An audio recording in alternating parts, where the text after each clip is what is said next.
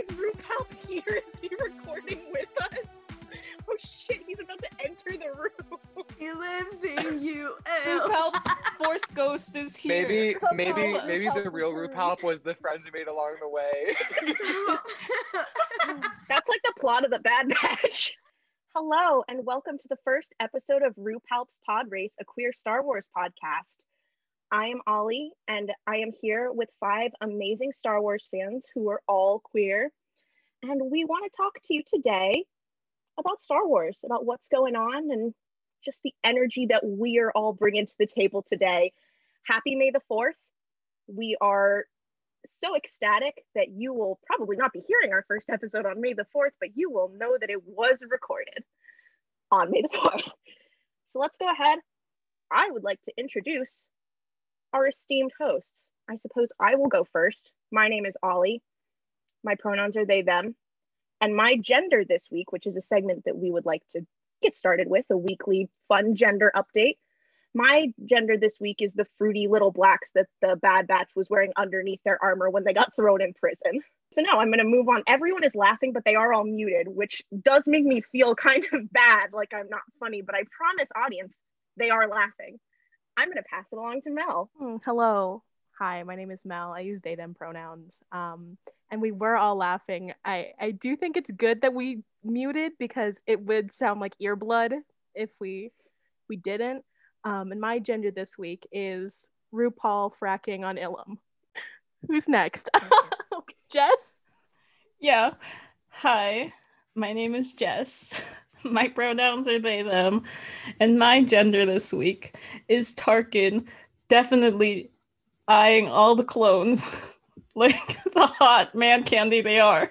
I'm Noah. My pronouns are he, him, and my gender this week is the mouse droid that spies on Tarkin while he sleeps with clone troopers. How am I supposed to go last after all that?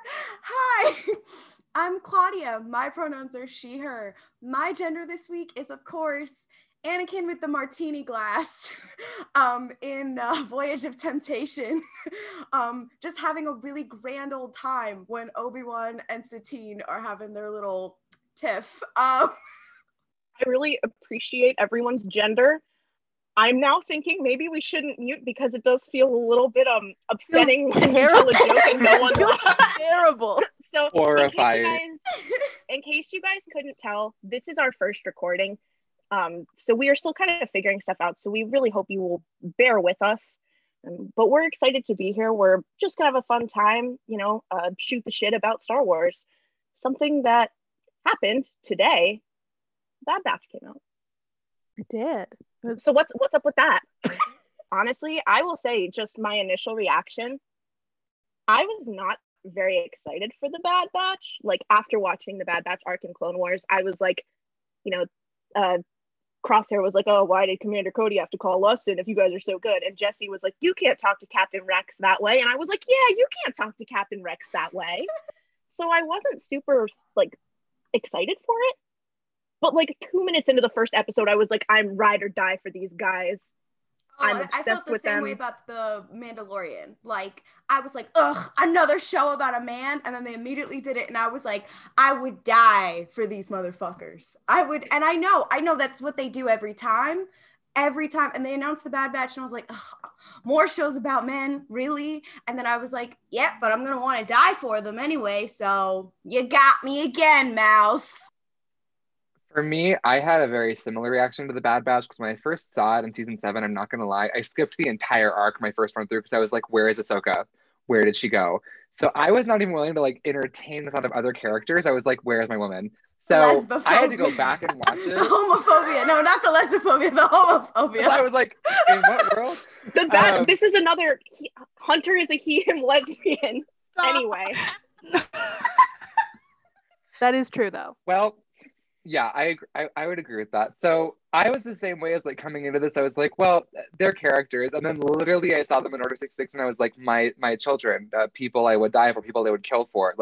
So now I'm very much like, if you touch them, I'll murder you. That's where I'm at in my journey with the good batch, the dad batch, the sad batch, assorted puns about the word batch. That's where I'm going. I very much felt the same way too, where I could not have cared less about them in their arc in the Clone Wars. But after watching the show, it was just like, oh my god, I now love all of you.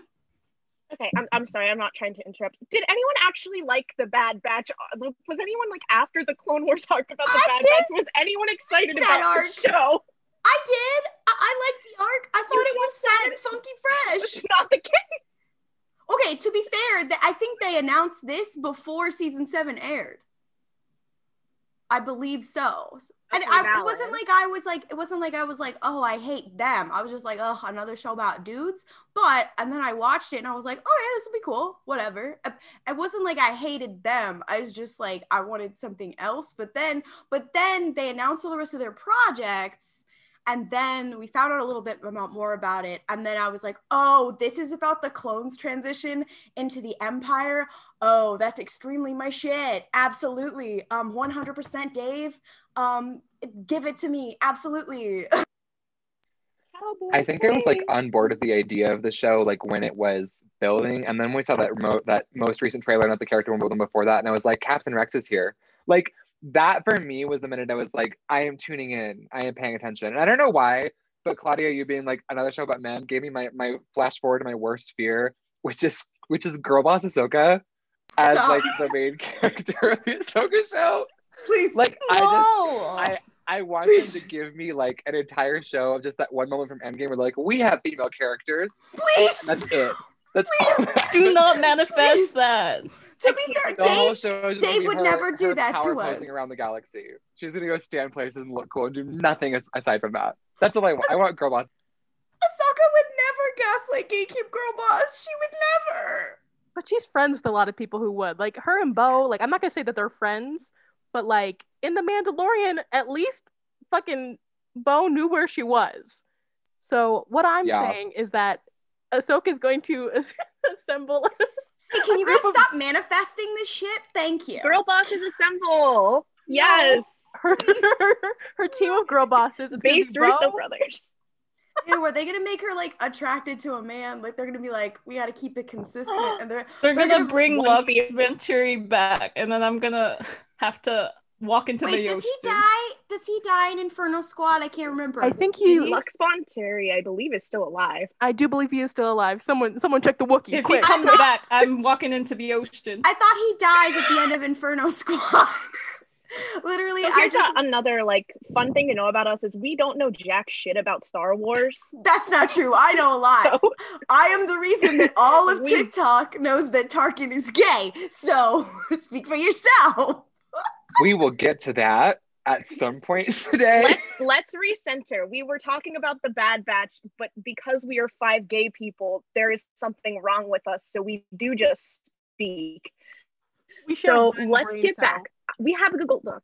We do share one brain cell. We have a Google Doc here that says the Bad Bitch with a couple bullet points. So let's go ahead and go through them. The first one is it's gay. Yes, I agree. The next one. My stance on that is just that because, so Star Wars is gay because I'm gay and I said so, which is sort of like the thesis of our podcast here. Like nothing about the Bad Batch is explicitly homosexual. Just I watched it and I was like, yep. Well, I mean, that's not true. There is one explicitly homosexual thing in the Bad Batch, and that is Grand Moff Tarkin. Because he is our representation in the show, giving us everything. Willie Tarkin, please, sir. Anything but that. God. Did y'all see his little smirk at them? That's a gay man. I watched that and I was like, this is definitely fruity. Like that's the vibe I got from him. I know we all saw Tarkin when he walked in and was about to send the batch on that meeting, and he walked up to Wrecker and was looking at his chest, and I was like, get away from him, get a job, don't talk to him. Honestly, that was borderline hate crime. I just can't with that. Tarkin is the most homophobic gay man I've ever set my own eyes on. Like Ryan Murphy of Star Wars. Shut up, don't even. Ryan Murphy of Star Wars. I hate it. Jess and I were talking about this actually, is saying like, I think I may have said it to some of you as well, but like Tarkin makes me homophobic. Like I'm homophobic against Tarkin. So anyway, the Bad Batch, we all love it, right guys? So, okay, let's get back on track. The next point we have is found family, which I think there's a lot of in there. We got a Which lot is of inherently dad homosexual. energy. Yeah, that's what I was gonna Correct. say. It's like that's inherently gay shit. Like, oh, like fat be like, oh, you're my family now. Oh, a child. Oh, you're my family now. Oh, this child is definitely trans. Oh, you're my family now. I was like, oh, this is a homosexual show. I understand. I do hope that as the show goes on, they maybe show us a little bit of like the Bad Batch coming together, because as far as I know, they weren't all created at the same time. And I don't know which one came first. I mean, Hunter gives me big gruff dad energy. Like that's my little crack theory. But I sort of want to know like how did we do this? Like what was the formation? Like that I'm curious about how they became the Bad Batch. The other Probably thing not. too, I think about that too, is because they're called Clone Force 99 and they're named after 99, who died when the Separatists came to Kamino, which was already like, I believe, a year or 2 years into the war. So this wasn't, I assume that they were named after his death in honor of him. So that also adds like, how long has Clone Force 99 been around? Like, what is their deal? We know them pretty much exclusively from like the one mission they did, and we know they've done more based on the amount of tallies that Wrecker put on their wall in that scene when he was like, oh, we did 11 missions. But I would like to know where that comes from. Like what's the vibe? We love a found family, but we also love finding the found family. We need they'll do. We need a lore drop. New Bad Batch lore dropped. Yeah, no, Dave, for wake up, sure. New Bad I would love that. I do also, I sort of look at them because they really do fill the like archetypical 5-man band structure. You have your leader, Lancer, big guy, smart guy, and Heart, but there's 6 of them now. So theoretically, one of them's going to drop off. And as much as I want them to de-chip Crosshair, I'm more seeing a dramatic confrontation where someone ends up dead than I do. Like a magical girl archetypes, guys. Omega is the Chibiusa here, guys. As I said, they're the Winx Club. They're the Sailor Senshi. They're actually more like magical girls. They really are the Winx Club. I want them to have wings. They literally said, "Oh, we can't fight without our outfits." Like they literally said it. Like there's nothing That's gay. Yes, that's gay. That is yes. Gay. Oh my god. Gay. Same brain cell, all of us. There's always the one who's like the leader, and there's like the leader one. Hunter is Sailor Venus. Can someone find and make like an edit of him where he has the Sailor Venus costume on? That's all I really want. I want the Bad Batch in Sailor Moon outfits canonically. I want that in the show anime. Wrecker in the Sailor Jupiter. Guys, we need to get, we are, this is so valid. Honestly, I don't think I've ever felt more valid. Which one is Chibiusa though? Oh, or no, Usagi? Is that Echo? Honestly, I feel like that makes sense. I will come out and say it. My knowledge of Sailor Moon is quite low. Well, then you've come to the right place. Same. The one thing, thing I know as much lore about as Star Wars is Sailor Moon. The two genders, Star Wars and Sailor Moon. I know quite a lot of lore. So when I see a couple of boys and people are like, well, they could be like Voltron, they could be like Power Rangers. I'm like, no, honey, they are magical girls. Like, let's not invoke Voltron here. This is a safe space. That is a hate I don't want to. Despite the fact that I made the comparison today that Pidge and Tech are the same character, I don't really want to like bring that energy into the studio today. I become very uncomfortable. Sailor Mercury. I also do I think that this brings up a good point. A good sort of transition, which is another note we have, which is whose goddamn white baby is that? Which is something that you had mentioned talking about Tech, who is, I do love Tech. Whose blonde child is that? I got a lot of problems with Tech, but like he definitely looks like they ran out of Django juice. I really Django juice. Why is Omega a darker skin tone than Tech? There are already so few like good people of color in Star Wars that are prevalent characters and they have their own properties, and they're like, we're gonna remove some of the only ones we've got going right now. We're gonna be done with that. And I'm like, for what? What was the point? Do your art correctly, Dave. For $1, I would like Lucasfilms to color match a character of color who has a live action counterpart. Just once.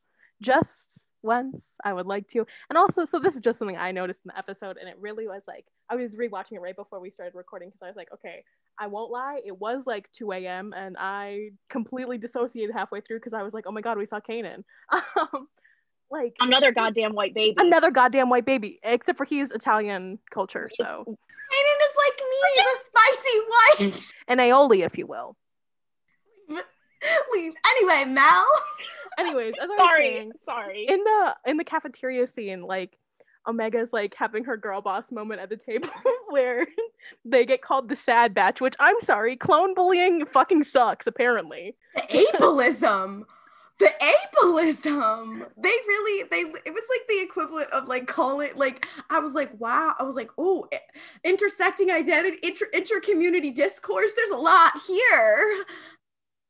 Yeah. Dave, did you mean to do such a good commentary on disability and race and intersectionalism? Dave, was that your intention, or did you just stumble into something, much like I believe every Star Wars writer does? Dave read one like was like, maybe I should think about feminism. Girl clone. Got it. Got him. Sexism Got him over. In one. My She-They icon, Omega, I would die for. Yes, She-They icon, Omega. The fact that when I see people referring to Omega by their canon pronouns, which are she, her, I feel like it's a crime against me. I'm like, I'm still going to continue to call Omega they, them. And the council has made a decision. That being said, I've chosen to ignore the decision. That's just Star Wars. That's all of it. Like, I know you've released The Rise of Skywalker. I do choose to ignore it. So sad that Kylo Ren died in the first movie. Like, yeah, that was actually crazy when Finn killed Kylo Ren. That was cool. And then he was a Jedi. Love that movie. Yeah, I mean, when Finn used the Darksaber to kill Kylo Ren, that was pretty sick. That was so cool. I loved when Finn got the Darksaber and then was like, yes, these are my dads, Din Djarin and Luke Skywalker. And I loved that. And then he kissed his husband, Poe, on the lips right in the screen. It was like 30 minutes long. It was kind of crazy, but it was good. And then Rey said gay rights, and it was like, boo, boo, boo, boo, boo. And then she turned around and kissed Rose. It was awesome. Oh, that would have been great if they let Rose go outside for the entire last movie. They literally kept Rose in like a cardboard box for all the Rise of Skywalker. That was like open in case of emergency, and they just like let her out. Like, where was she? But anyway, it's a Bad Batch. Even during the fucking emergency, she wasn't there. Where was she? Literally, they were like, we're gonna show one shot of her like running, character development. We have done representation. We really won. Like, okay, we honestly, did it, Joe. This is sort of on topic to the whitewashing problem in the Bad Batch, because I feel like a lot of Star Wars fans will give Lucasfilm and Disney so much credit for the bare minimum. They were like, oh my god, you like Saw Gerrera, a black man, appeared in the show. You guys are like super woke. And it's like, Kevin Feige's about to get his GLAAD award for the Eternals. Come on, you know it's happening. You know it's happening. You stop manifesting ex-white man. No, I'm not manifesting. Award. I'm saying you have to accept it so that when it happens, it doesn't hurt you as much. You know, you're talking about this like it's like you're talking about this like, oh, we need to manifest. Like, you're talking about like, oh, my favorite character is gonna die. Not freaking Kevin Feige receiving a GLAAD award. I can't, like, I'm not prepared. Joe Russo's the only gay icon that we need from Marvel, and I'm really not prepared for another one. Okay. I hate to hear so goddamn much. Okay. I don't know how this got to do Joe Russo.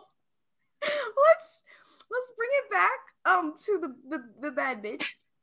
We are talking about the Batch. Mel was talking about. I never finished my point. You were talking about when Omega was like food fight, and they were like, "This is a Nickelodeon show." Well, see, I was having more of a moment where I was like, "Wait, there is a difference in skin tone of the normal clones and them." Pause. So you do know that the clones are a different shade, and you've chosen to say actually. And like in the promo pictures, I was like, okay, I'm seeing that we're closer in foundation tone. Like, we're getting closer. I am pretty light. I'm half white though, so like I've got that excuse. Who is Craig Dooku? Is Craig Dooku the Bad Batch's father? Question mark. Like, other dad? What's happening? I didn't notice that at first, but now that you mention it, yeah, like I'm thinking back, and the like the regs were significantly darker than I would love. I would absolutely die if they were like, this is Omega and their mutation is that they're white. That's like the entire, like they're not even like, we already have Rex. We don't need another one. Greg, that's the fucking crazy thing though. During the Bad Batch arc, when I first watched it, I fucking hated Hunter because I was like, the thing that makes him special is just he's white passing.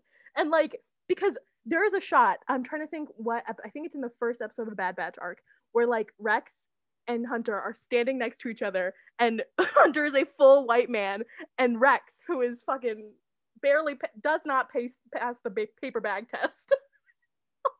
He looks so brown. I was like, whoa, hold up. I guess my point is, Dave Filoni, welcome to the Resistance. Thank you so much for everything that you've done for us. We love Dave Filoni you. threw the first brick at Stonewall. I know that for a fact. Please. Does anyone else feel like representation in Star Wars like a monkey's paw, where you're like, Absolutely. wow, I sure wish we had like allegorical characters for disability, and that like it closes and it's like they shall be white. that was what happened in that studio office. This is what I said about Marvel. It happened with all the Marvel movies. Obviously, it happened in Star Wars before, whatever. It's like, we already have this about gender and about race, where it's like, oh, you're going to get a woman, you're going to get a person of color, but it's going to be the most stereotypical, like, pitfall. We're going to fridge a woman. We're going to, like, you know, we're going to do all the bad things. You know, we're going to make, you know, we're going to do the angry black man trope for no fucking reason. We're going to make him a terrorist and say that his ideas are bad. Anyway, this is my Saw Gerrera speech. I don't actually anyway, like or we're going to do all these things, and you're like, thank you for nothing. Or, you know, we're going to erase Finn or whatever. The MCU does the same thing. And this is why I've said, I was like, you know what? I'm happy there's no gay people. Because, well, there are some gay people, and we did get I would like to say that The Rise of Skywalker gets unfair hate for its stunning user representation when two unnamed lesbians kiss in the background of a shot that moves like literally that fast and it's over, okay? You know what? That advanced gay rights so far. That's better than making Tarkin gay, because making Tarkin gay, that's a hate crime. He is a fascist. So I do agree. Before I say what I'm about to say, I do want to agree. There is definitely a problem with Star Wars, and again, with I think most major franchise media, where they're like, we want representation. All of our women of color and all of our LGBTQ plus people are going to be a member of a fascist regime like the Empire. So that's a huge problem. I also want to say something that I have trouble with as an adult who is consuming media that is primarily targeted towards children is a lot of the times these characters do have to be kind of like a Machiavellian stereotypes. Someone that you can pit the entire thing on. Like, we had this conversation about Thrawn in Rebels. It's like Thrawn is a very deep character in the books, and he's very complex. And a lot of it is like Thrawn is against violence against innocents. He does everything he can to preserve the lives of those involved. In Rebels, he's like, let me just blow up a dude on a motorbike real quick just to prove a point. But my thing is like, yeah, Thrawn said, I think I'm gonna kill this man for the lols. Do it for the vine. Okay. This is not my beautiful house. This is not my beautiful blue wife. Like, male wife Thrawn. Anyway, but I do think like there's something to talk about there in saying like in books like the Thrawn books, which are geared more towards adults, you can do stuff like that where you have that nuance. But a lot of the times in shows for kids, movies for kids, you can't get there. However, I think that leads to a really difficult intersection where you want to have these villains that represent a diverse group, maybe it's like a fasci empire, but like they represent a lot of beliefs within that empire. But because it's a kids show, they don't actually go into the nuance of it. And it just makes it really muddled, and it makes it like, oh, we have a woman of color, so you should be happy. But it's like, no, actually, can we maybe get like some nuance? And that's always something that I battle with. I feel like you guys probably do. Oh yeah, as well. No, every single fucking time I'm like, well, you know what? Maybe it's a commentary on the fact that within fascism, like, you know, everybody, like, you know, there's a lot of people who have to participate in the military industrial complex, et cetera, et cetera. And I'm like, lower your expectations. This is Star Wars, please. I do think though that one of the problems I have with that, because like Ollie, you're very, very correct that like because it's kids media that adults consume, it has to be less complex because you cannot take your 7-year-old to like see Schindler's List. Like they're gonna be like, what is happening? It's not possible. But the problem that we run into is that some of those characters become so far reduced to their worst forms because like Saw Gerrera, perfect example, is a really complicated character because I mean I'm like I say Saw rights, like he should do it, but you can't present that to a child as like, is militancy bad or good when you're resisting a fascist empire? They don't even know what the word fascism means. They're 8. Like, but then at the same time, the adults who consume this media stop there. They're like, well, he sucks and I hate him. Like, I had someone in my comment section today who is in their 20s being like, Saw is a terrible character because he's too militant. And I'm like, you are a grown-ass adult. You need to pull back and do some research before you come in my comment section saying shit like that. Like, pull back. But that's why I'm like, that's an ongoing it's a hard problem. line to toe. That's an ongoing problem in fandom, anything in general, where people can't like separate like, oh, I don't like what this character does, and oh, I don't like what the writers have made this character. They cannot do the critical thinking separation. That I see it so constantly. It's like, oh, come on, just take one more little step. Come on, you can do it. But actually you were saying of like, oh, they flatten people, whatever. My first reaction to this episode as it was airing was, holy shit, this is much like some of the glimmering moments of the Clone Wars that I love dearly. This episode was one of the few moments in Star Wars where I'm like, oh, they balanced this quite well. And Dave is quite good at it, and all of them we attribute it to Dave, but it's a lot of people. But like I was like, oh, this is the first time I've seen, again, the bar's on the ground. Oh, they've really balanced like, you know, moments for kids and characterization and exposition and emotion and all the shit and you know, and bringing in all the baggage of Order 66 and whatever with like some complex political shit. And I was like, wow, this is like a deft, I don't know if that's the right word, like a balanced hand here that I was like, wow, this is very finely crafted, and you do not get this very much in Star Wars. I'm used to having this food and other thing. Like I was like, oh, this was like watching an episode of Full Metal Alchemist, and I'm not prepared for that in Star Wars. I'm not prepared for that level of quality. I can't wait for the next episode when Tarkin makes a chimera. I think I agree. I think unless anyone else has anything to add on the fashy issues of Star Wars, I know we still have a couple points that we want to talk about. I have one last thing. I just want to end on with like fascism in Star Wars. I think like I'm trying to find the words to say it even, like, because, and I think about this a lot because I'm like, George Lucas, what the fuck were you doing with the prequels?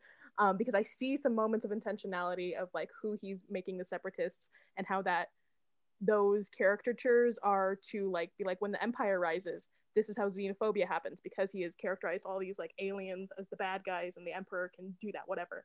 But because George Lucas, as much as he can have his Soch major moment,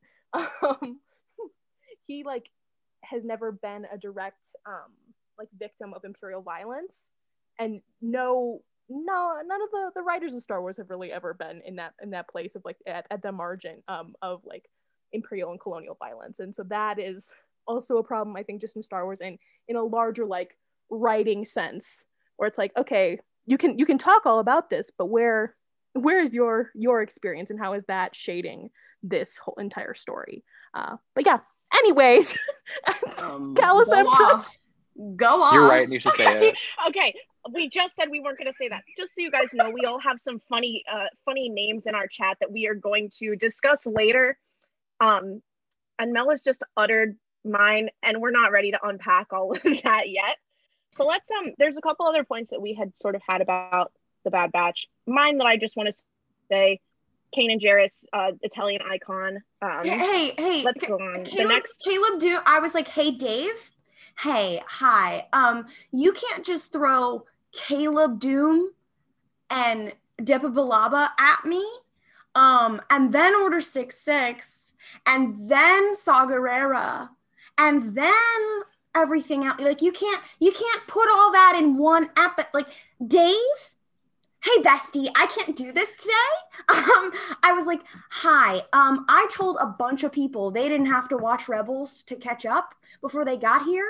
And well, this is a part of another thing where I was like, because we're gonna talk later about Cut Lawquane, but where I was like, Dave really said, hey, bestie, you do have to watch all of the shows. You cannot skip episodes. Sorry, bitch. And I really do respect him for that. And he kind of did that in The Mandalorian too, where he was like, hey, if you haven't watched all of it, even the most obscure shit, sucks for you. Y'all remember Bo-Katan? This is a fun Mandalorian moment, is the fact that I am currently watching it with my mom, who's not a Star Wars person. She's seen most of the movies. Up until like the time of The Mandalorian. She hasn't seen the sequels. She hasn't watched any of the shows.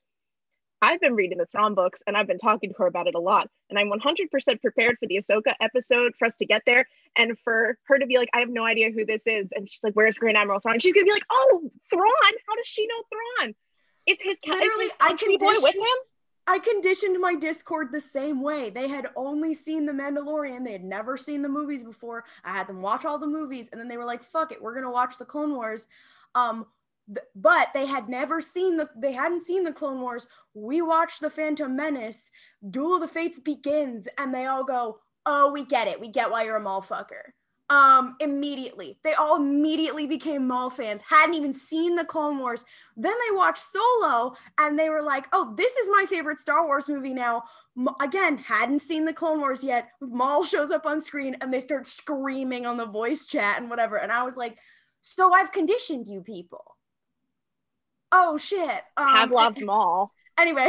I would just like to shame Claudia a little bit for how shamelessly you said the word mallfucker and then just didn't like figure on that at all. The way that you were like, you said it like it was the weather. The same way that I'm like, oh, it's like 75. You're like, yeah, as a mallfucker. And I'm like, pull back, start over. Let's pause for a second. Let's realign. Huh? Like, just wanted to throw that out there. Maybe you know, as gay people, we're really accustomed to shame and like living through it. Maybe we should be a little bit less accustomed to it. You know, maybe we should like keep more to ourselves. I do just want to say, this is coming from someone whose display name is currently Craig, which is for Django and Craig Dooku. So, you know, maybe move out of your glass house before you start throwing stones.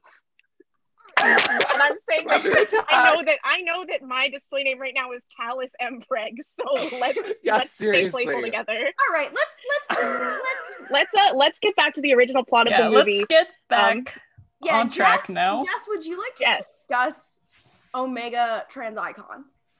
Because we need to have a discussion. Where do I even start with Omega Trans Icon? There's so much good content there, and it's all canon. Yeah. I know.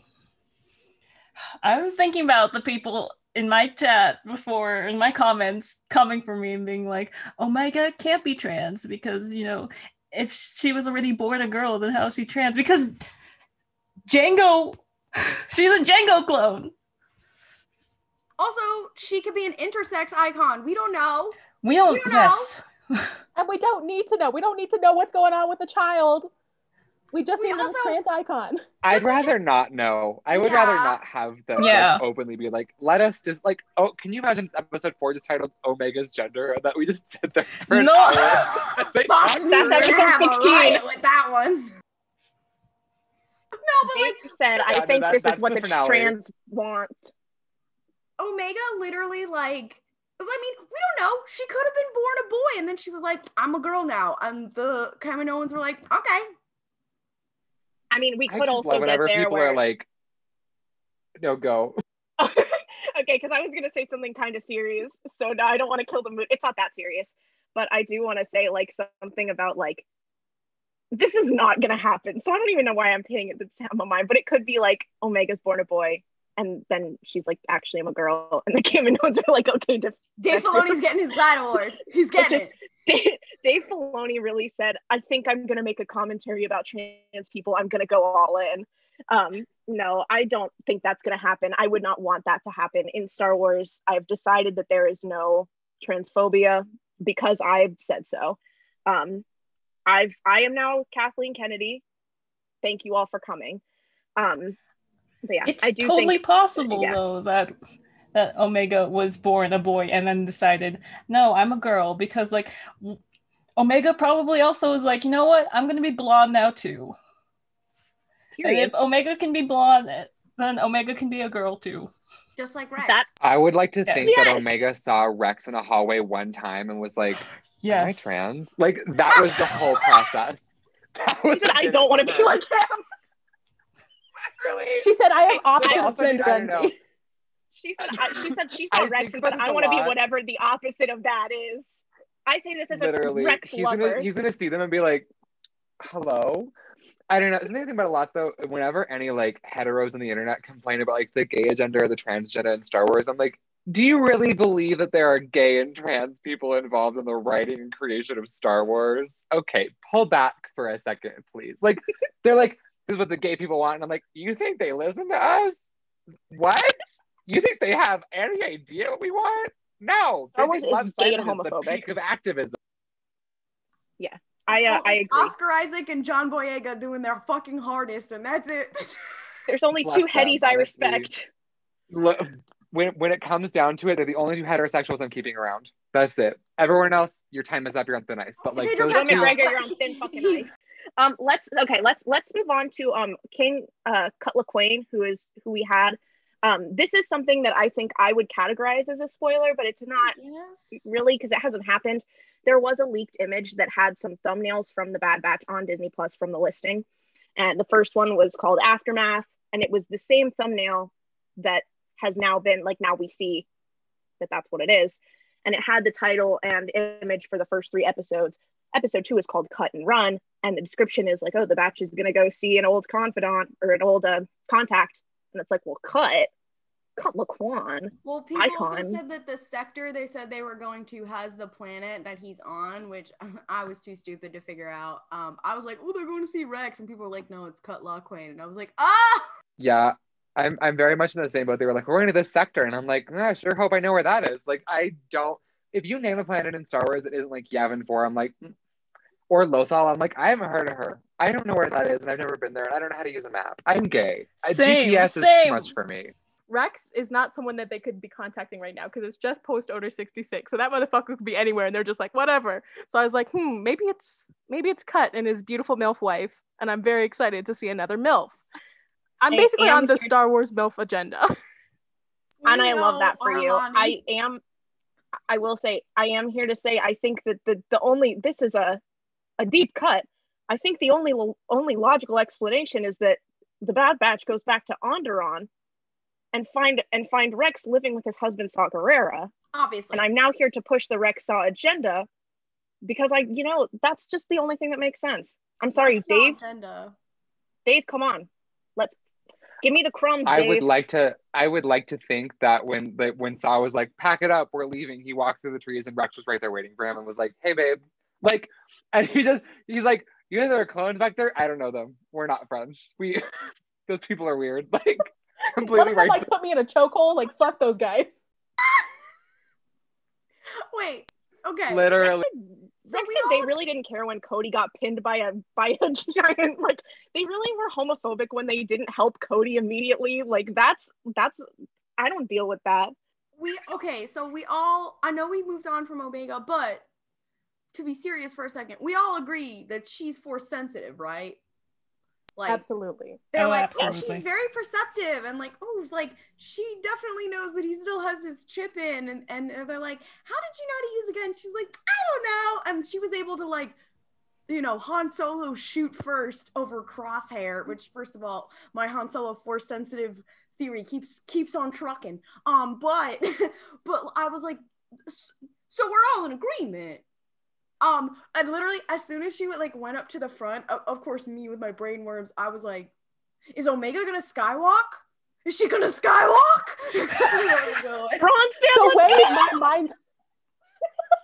The way my mind immediately went there, I was like, just like she like because just how that part of the episode is framed, where it's like they're all like looking at Wrecker, who's like being hurt or whatever, and she's just like, "Oh, at the front of a ship, I'm going to go see space for the first time. Bye, idiots!" And then walks over there and just, oh my god, I had such intense flashbacks to fucking Thrawn Chaos Rising when he's like, "Hey, Cheery, want to fucking learn how to pilot a ship, bitch?" And she's like, "Hell fucking yeah." Flashbacks. Anyways, continue. I wasn't super convinced of Force sensitive Omega until I saw the way that like they were acting with the clone, like the whole like hand on the shoulder thing. I was like, okay, I've because at first I was like, yeah, they have enhanced senses, but like so does Hunter apparently, allegedly. I all I really want is a shot of him in the Bad Batch like sniffing the air like Tyler, like not Tyler, Jacob from Twilight. I want him to like sense the air, like run after something. But yeah, I buy Force sensitive Omega because they seem to get like more emotion from their weird sense stuff than they do like physical shit. Like, yeah, they were like, there's someone here, but the Force can do that. It's also a Dave show, and as we know, that means grown men, Force sensitive magic child. It's gotta be. Yep. It's Ahsoka, it's Grogu, I mean, because there were a lot of parallels to the Mandalorian, very specifically in this, where like when Grogu saves Din, and like it was like a big climax, whatever, like, you know, all of that, you know, has saved him several times, and like, you know, when they defy orders to save Grogu, and like whatever, because he has special powers, he's a special child, and like, I mean, Ahsoka too is also magical, but like I was like come on.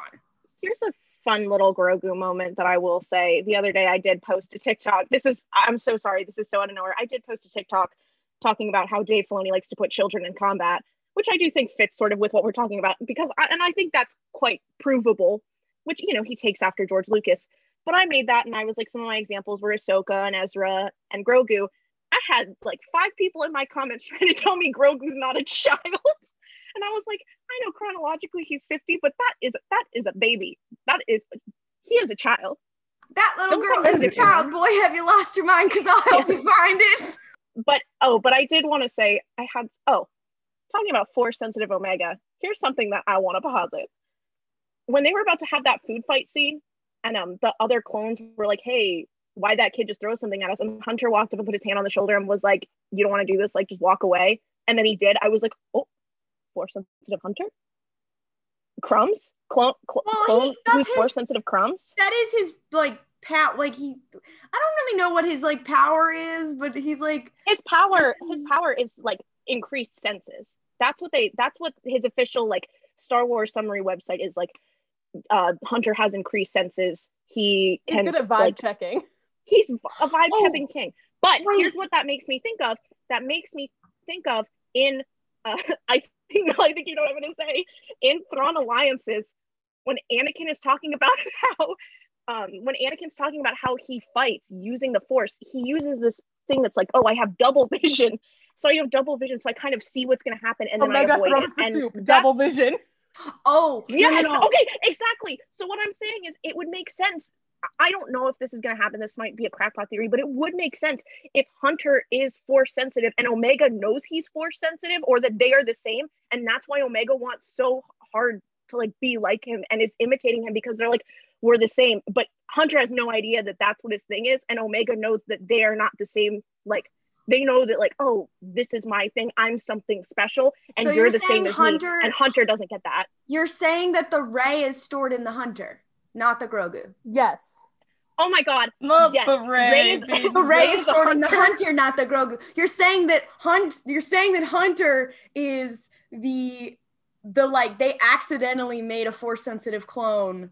Oh my God. What if they accidentally made a Force sensitive clone with him, and then they tried to do another one to make Omega?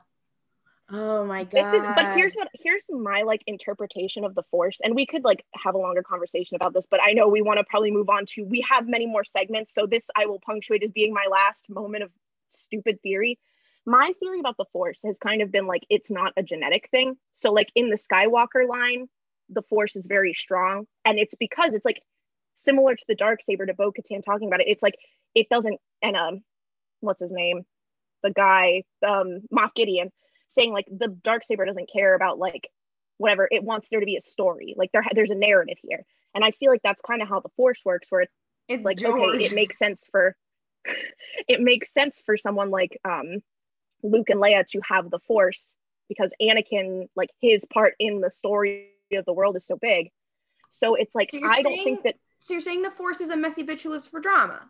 Yes, exactly. So I'm saying, like, I don't think that the Force is necessarily genetic. So I think that they wouldn't, because if it was, like, they would literally just make a bunch of Force sensitive clones, except for the idea that Lucasfilms is like, actually, the clones can't be Force sensitive because, like, they're not naturally born, which is such a mess. I don't even want it. That's some Macbeth bullshit.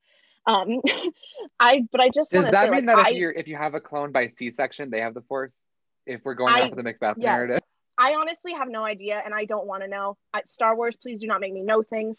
Wait. But I do think that is possible, that Hunter happened and they were like, oh, this kid's a little bit different.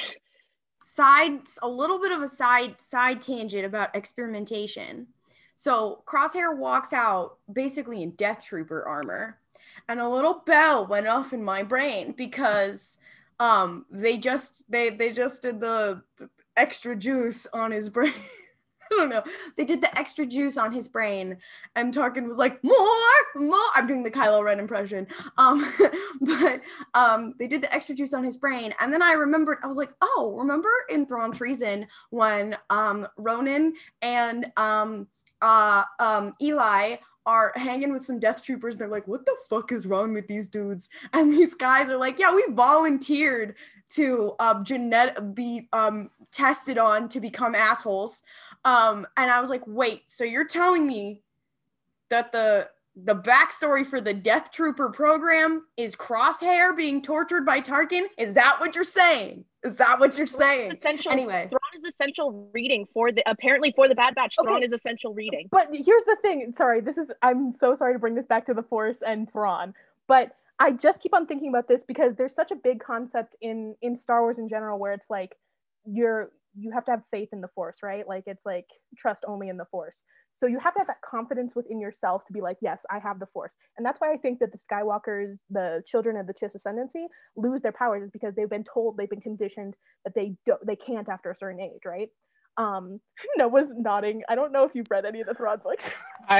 I haven't, but I've seen every single one of your videos on pretty much every aspect of Thrawn at this point. So I basically have like a board of pins with red twine. And I'm like, okay, this guy's from this one, this happened. So I saw you talk about this idea that Chiss children like lose their Force sensitivity because of that. Because like I knew that, because at one point I was like, could Thrawn have the Force? And the internet was like, no, like only girls. No, he cannot. I'm like, girl boss moment. That's why I was like, okay, well, hold on a minute. So I did know about that, and I agree with Ollie that like it just doesn't make sense for the Force to be like super genetic. And it prior to the prequels, it wasn't, like even in like Legends material and stuff, it wasn't necessarily like a thing you inherited.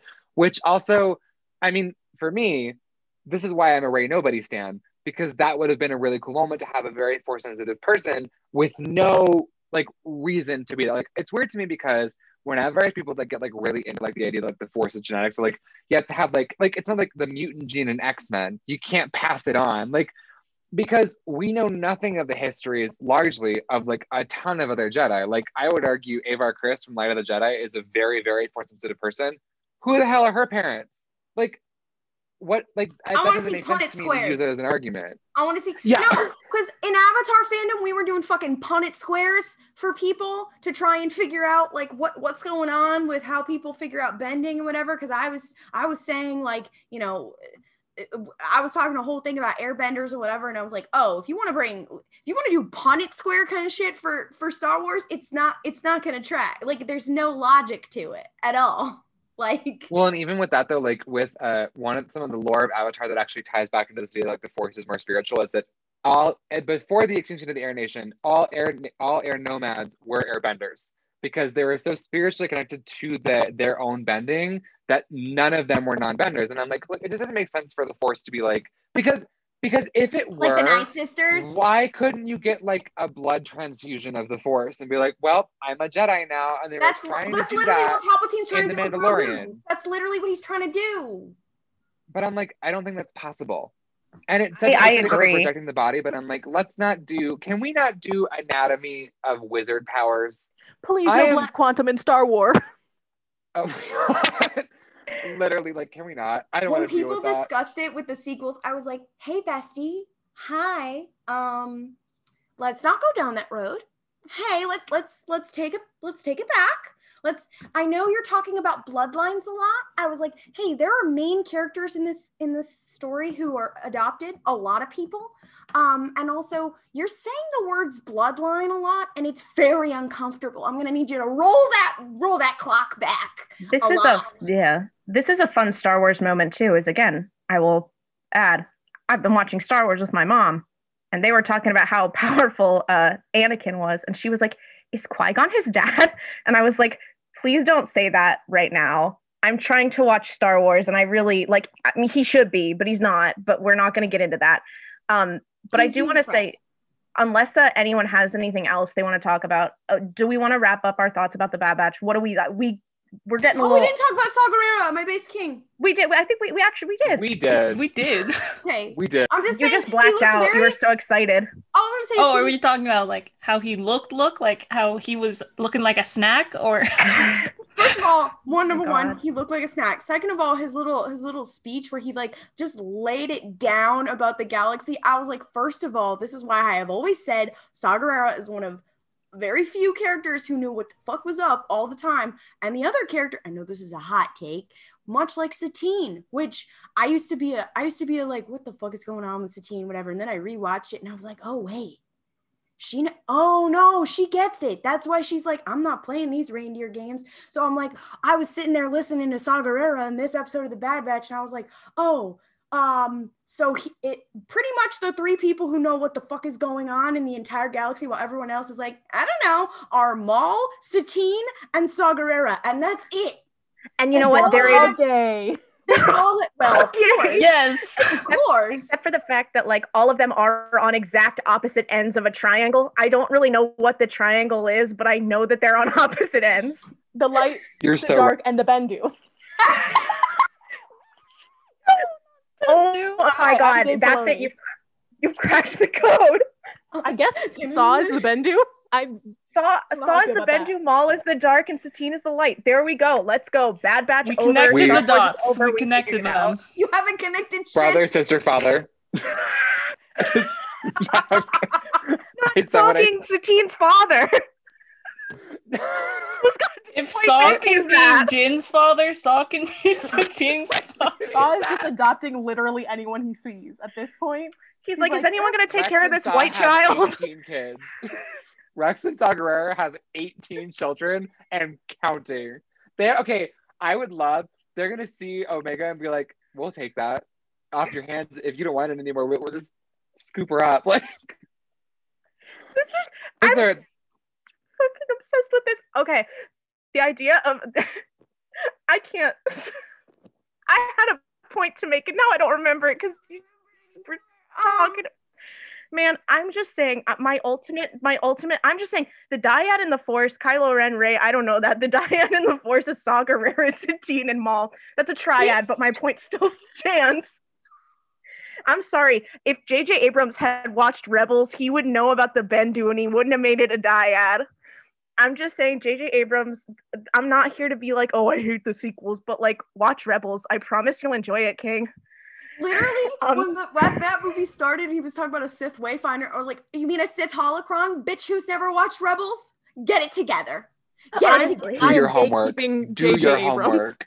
JJ, honestly, I feel like, I'm not very much into the gatekeep gaslight girl boss thing, but when it comes to J.J. Abrams, I might be. Suddenly my gender is girl boss when I see J.J. Abrams, and I begin to feel gatekeepy. No. I I don't like his approach to directing, but that's a much bigger box to open We than don't have time the to Bad unpack all of Batch. that. Next episode. Yeah, Okay, everyone, that's final thoughts. another time. Let's do final thoughts on the Bad Batch, and then we will move on to another fun segment that we have prepared. We've been recording for about 17 hours, just so you're gonna have a lot of content. Okay, Mel has just dropped in our chat. Execute order, girl boss. That's what happens. Palpatine executes order, girl boss. He's like, Commander Cody, execute order, girl boss. And he sees Obi-Wan and he's like, well, he's a male wife, so he's not a girl boss. I gotta kill him. I'm just saying, I'm still firm in my theory. Satine and Obi-Wan are gatekeep, gaslight, girl boss, and mansplain, manipulate, male wife. And I don't really have anything else Completely. to say. No, and Cody is what did I say? Threaten. I said threaten. What was the second one? Not your assumption that Cody is a them boss. I mean, okay, I am them what? They, them, Cody. That's actually pretty valid. Cody's a very gender neutral name, so I do vibe with that. I think I said, what did I say? I said threaten the... I don't remember. We're going to have to come back with I have dementia, so I don't actually know what you said. Yeah, I don't think I was there, so I don't know. All right, I remember reading the word them boss, and I was like, I'm leaving, gotta go by. Okay, let's get back to the plot. I found it. Oh. Threaten, throw down them boss. I feel like we need to come up with something better than them boss, but it's like, because I feel like girl boss and male wife, like those are like, we need something in the middle for them boss, not to insinuate that there are three genders. Bendu boss. Thrawn boss? Bendu boss works, but it's a TH. Thrawn boss is, but I feel like it's not the them, it's the boss part. But we can talk about this in a later episode. I think just Bendu. Wait, can we discuss that Kevin Kiner responded to me on Reddit? Yes. Let us go ahead and put a pin in this and say, I think all of us enjoyed the Bad Batch. All of us are looking forward to it.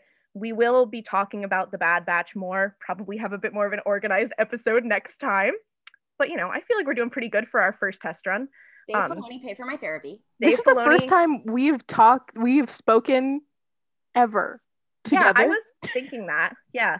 Yeah, I kind of realized that when we were like getting ready to make this. I was like, I have never actually directly used my voice with these people, because the thing about TikTok is I wouldn't say that I'm presenting a farce, because I'm not, but I do a lot of takes of every one of my videos. So it's very polished, and then the real me is a living, breathing mess. Like, if I film a TikTok, I am doing that 17 straight times in a row, no matter what it is. And then I'm like, well, we're done here. Whereas talking, I'm a problem. I am an issue. I did not come to make things easy. I made them difficult. I think the best compliment I ever received was someone meeting me, knowing me from the internet, and going, wow, you really are exactly the way you present yourself on the internet. And I was like, I don't know if that's an insult or a compliment, but thank you. It's a statement. I feel like if someone said that to me, I would be insulted, considering my current display name is Callus Mpreg, and that is not great for the professional environment. Probably not going to be showing this one to my mom. That an employer finds my TikTok, because the idea of someone being like, so yesterday you made a video categorizing different types of hot dads. I want to talk about that. And I'm like, I'd like to do the job interview now. Like, I would leave. Because literally in my bio it says DILF enthusiast. Like, well. I work with freshman high schoolers. My fear every single day is that they will find my TikTok. Bold of you to assume they haven't already. Yeah. Don't put that out there. They already know about they're like, nobody tell them. Knows where nobody say anything to Mel. That's like how you assume teachers don't go home during like, it's like the kids who think teachers just sleep at the school. They're like, oh, well, Mel just like leaves school and goes on to TikTok, and that's where they live. But anyway, okay, I keep saying we're gonna wrap it up. Bad Batch good, mostly. Some I interesting moments, but all of us, I think, Why Baby Is This? It's a great television show. Other than all of the white children, it was very good.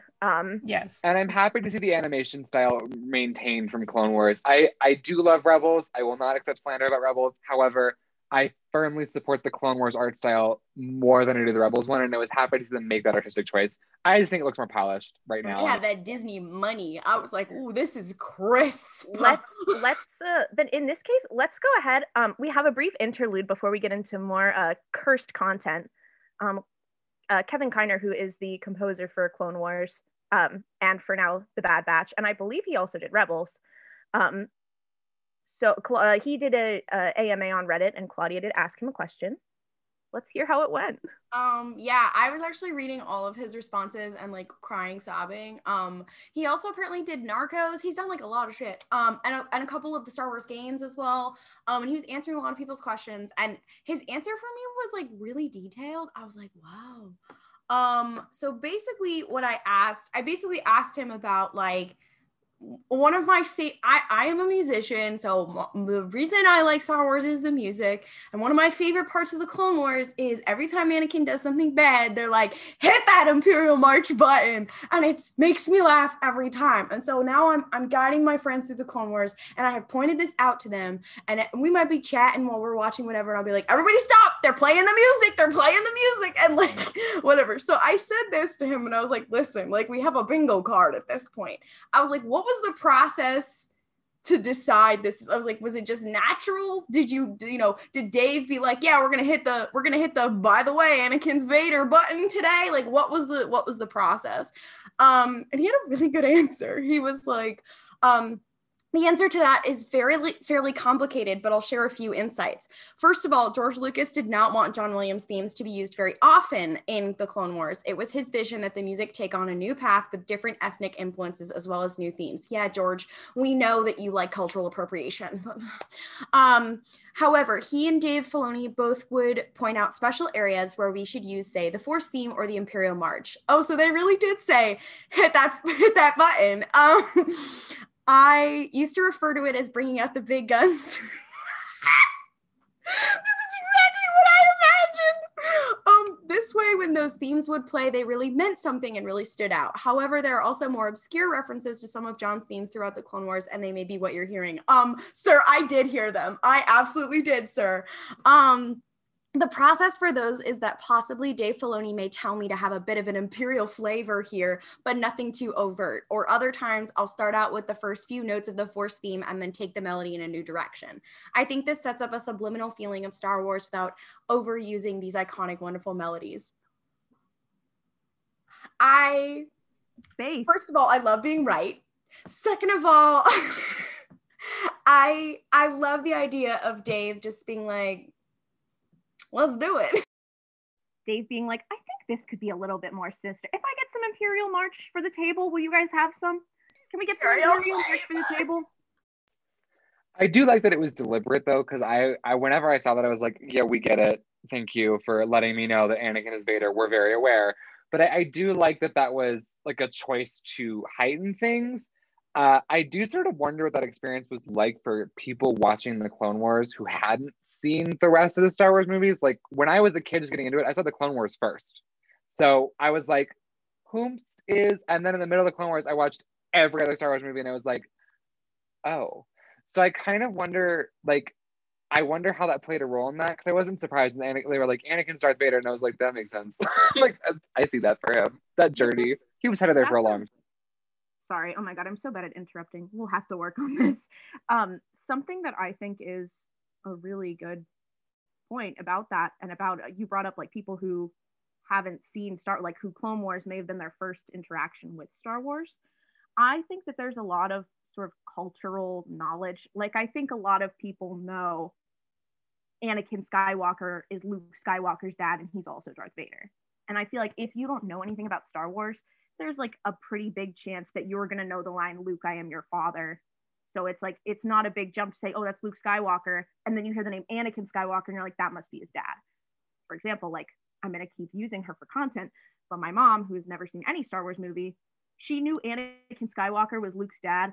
Had no idea what Anakin Skywalker showed. Like, she saw Dooku and was like, is that Anakin? And I was like, no, it is not. But not my main man, Craig. This is not my beautiful house. But I do think, like, there's probably a certain level of like how much can you foreshadow and how much can you make it effective when everyone, most likely at least all of the people who are old enough to really appreciate it. I'm so sorry. The chat, I'm so sorry. Our chat is off. Mel, you have got to stop with this chat. I'm reading it and I'm incapable of like not laughing about it. Mel just For those out of the loop, Mel just sent, "This is not my beautiful Craig." I hate it here.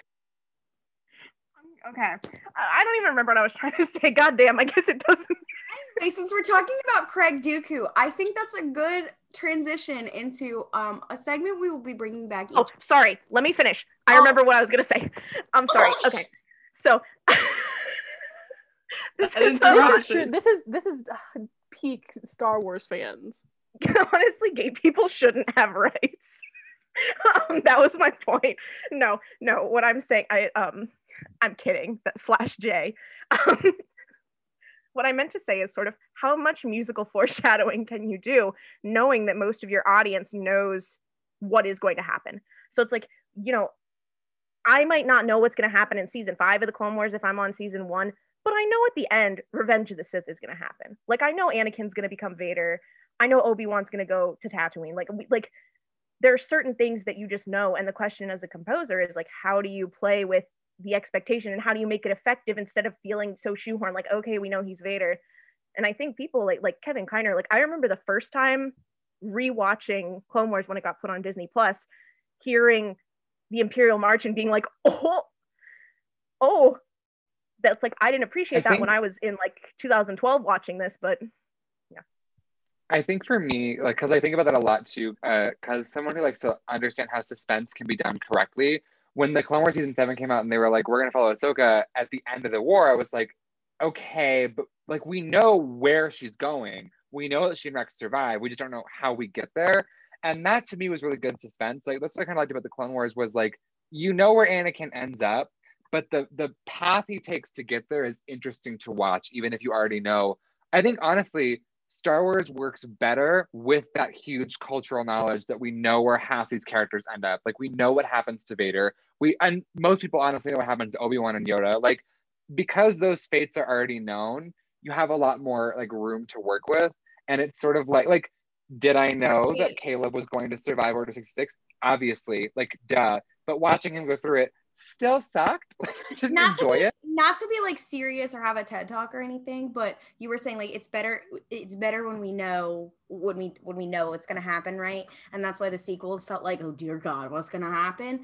A lot of people always say like, oh, the TV shows are the best, whatever. And it's not just that, it's that Star Wars thrives in the connective tissue, and this is why people like the prequels nowadays of like in the connective tissue of like, we know what's gonna happen. Like, Star Wars is like always expanding like between set points, which is a thing that most other things cannot do. So, and it thrives in the connective tissue area because it's like,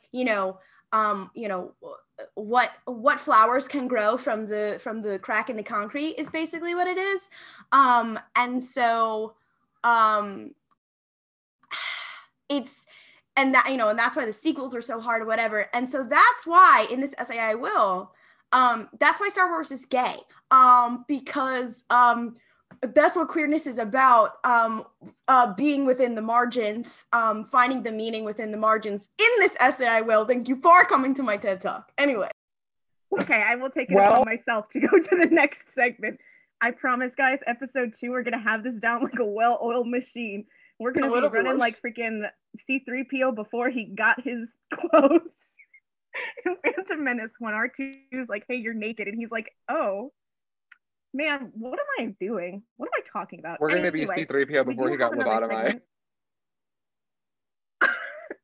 You can't just say that. The fact that I too before he went to the spa. Anyway. Okay. Anyway, here's the last segment we would like to posit before we end this incredibly long podcast episode. Cursed things of the week. There's been one thing on everyone's mind other than the Bad Batch, and that is everyone's favorite antagonist and gay homophobe, Tarkin. I would like to go ahead. We're not going to summarize all of the Tarkin drama and all of, why is Tarkin gay and homophobic. There are many TikToks about it at this point.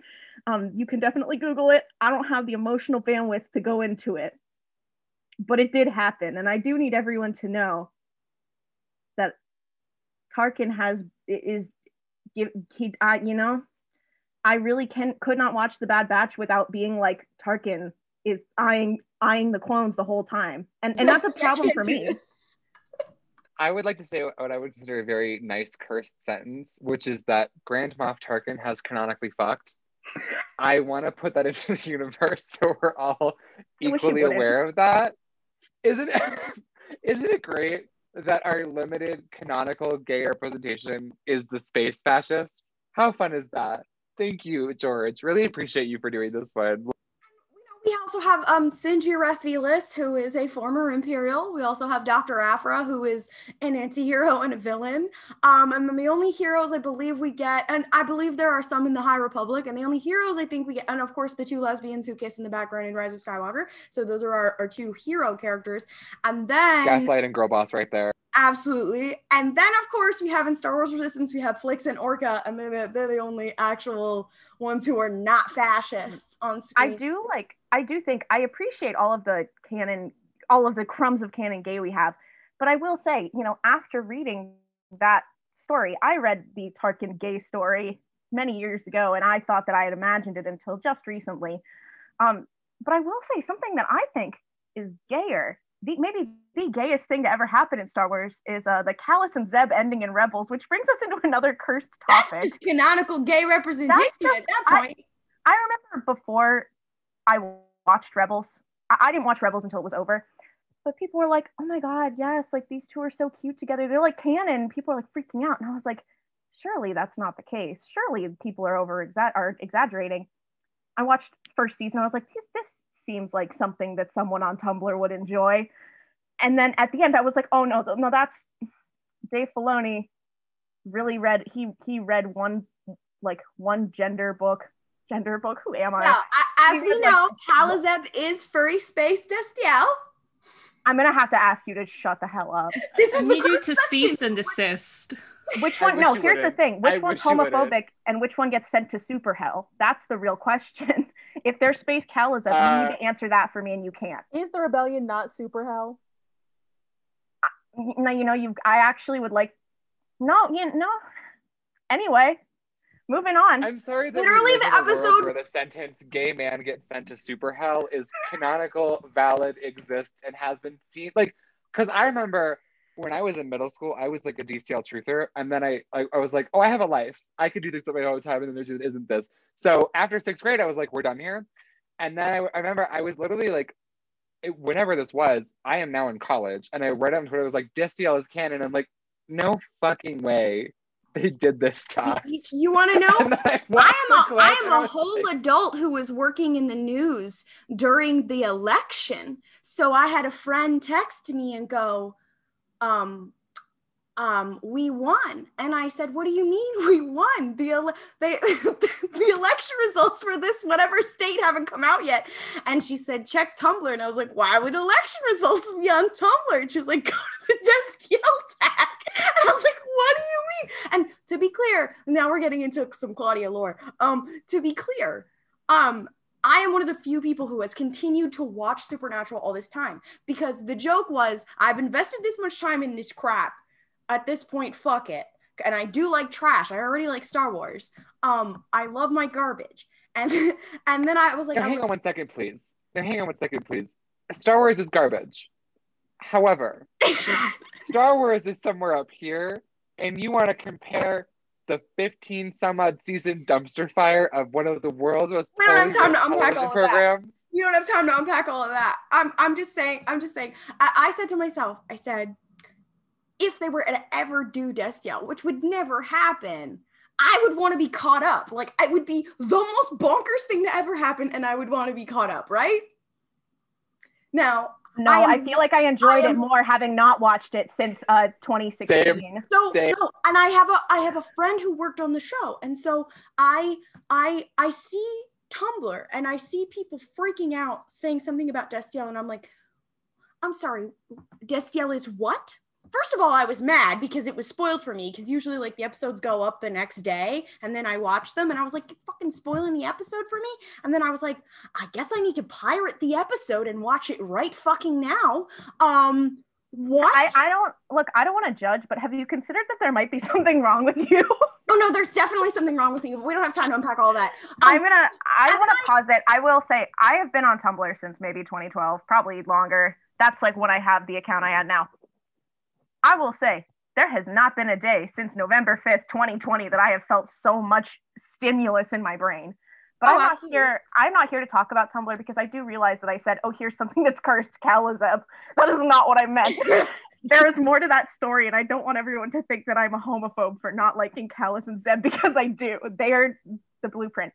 They are, I will say this, the season where Dean and Cass go to purgatory. You can't keep doing this. Episode of Callus and Zeb in the ice planet. You can't keep getting away with this. You can't keep getting away with this. I'm gonna mute you. I'm very uncomfortable with the energy we've created in the studio right now. I just want to see the archetype of the righteous rebel man, and then the fallen man who changes sides to be with him. So I know that we said that this podcast is 5 gay people, but right now I'm feeling like it's 4. I'm getting very heterosexual energy from this conversation. Just want to put that out there. I'm not saying that Claudia does not deserve free speech. However, I'm getting there to a point where I'm okay with that sentence. Honestly, I'm so happy for those of you who are still listening through this hate crime. I am so happy that you guys are still here. I'm just trying to talk about my cursed Callus Mpreg fic that we found about. Oh, me talking about Destiel is okay, no, because at least that's about Star Wars. So here's my thing. It's on topic. It's topic. This is fruit on fruit violence. This is fruit on fruit violence. Now I'm going to sound like a total lunatic saying this, but so this was supposed to be our section about cursed, and now we're just talking about Destiel, and it's making me feel That's bad. Cursed. It counts. Oh, I'm not excusing those you. Are synonyms. Those are synonyms. I am saying, I don't even want to talk about it now. I just want to say we found a fan fiction in which it is some bold words. No, you. No. You were actually the one who found it and sent it to me, and I read it, and I took one for the team for all of you. A twist. So I do want to say, I want to give you all the premise. The premise of this is that Callus defects from the Empire and then finds out that he's pregnant with Darth Vader's child. Bessie, I can't do this today. And General Draven and Mon Mothma slut shame him and are like, did you say General Grievous? Draven. Oh my god. No, okay. So this is the plot, basically. Callus is sitting there and Mon Mothma's like, what happened? And he's like, it's not really important, but it is a high-level Imperial baby. And Draven's like, we can use this. We could use this to our advantage. And this is a lot. Please don't say that. And it's a hot mess. But I just wanted to tell you guys, when we reference Mpreg Callus, that is unfortunately what we were talking about. There is an amazing shirt that we will post to our Instagram that I had made as a mock-up that says, it says, Vader, we have your baby mama. Come to the rebellion. And there is a photoshopped image of Callus on this shirt. And I was saying, this is maybe the funniest thing I've ever created. And what sucks is that no one other than the 5 people here are going to be able to understand why this is so funny. And I honestly think that's my Joker moment. And that's it. That's my magnum opus. I'm so sorry for the hot mess this has become. Your villain origin story is Mpreg Callus? That's the hill you're dying on? I can't do this. I can't do this right now. All right, so thank you guys so much for stopping in. I know we were also going to talk about Vader Pride merch that Disney dropped, but I feel like at this point, I feel like we're done. There's another episode coming out this week because the first Brick at Stonewall, you know. I think, the first Brick at Stonewall, you know, I mean, we all know. I thought Tarkin threw the first brick at Stonewall. Tarkin threw the first mouse droid at Stonewall. And with that, thank you guys so much for tuning in. We know that this has been a lot to process, but we are still sort of getting our sea legs. This is, again, our first time sort of talking to each other in general. Thank you again. We really appreciate your help and everything that you are doing for us now. You can find all of us. Our social medias are all linked in our Instagram bio and our Twitter bio, which is at RuPaul's Pod Race. And we are that on all platforms. So please give us a follow. Please feel free to follow the creators. We really appreciate your support. Happy May 4th, and we will see you next time. How are we closing this? I thought that was a pretty good closing. I thought that was the close. Oh, I meant like at the end, you know how they like say like waka waka, like the little I think that's the end. I would like that to be the end because that was the most. Which is may the force be with you and don't criff it up. We didn't say that at all this episode. Shit. That's exactly. Yes. Okay. Can we put that in at the end? That may have been the most competent thing that any of us said during this entire nightmare of a podcast. What are you talking about? Waka waka or? Yes, waka waka. Period. Palpatine's catchphrase is waka waka. So that's Yoda's catchphrase because he's literally fucking Fozzie Bear.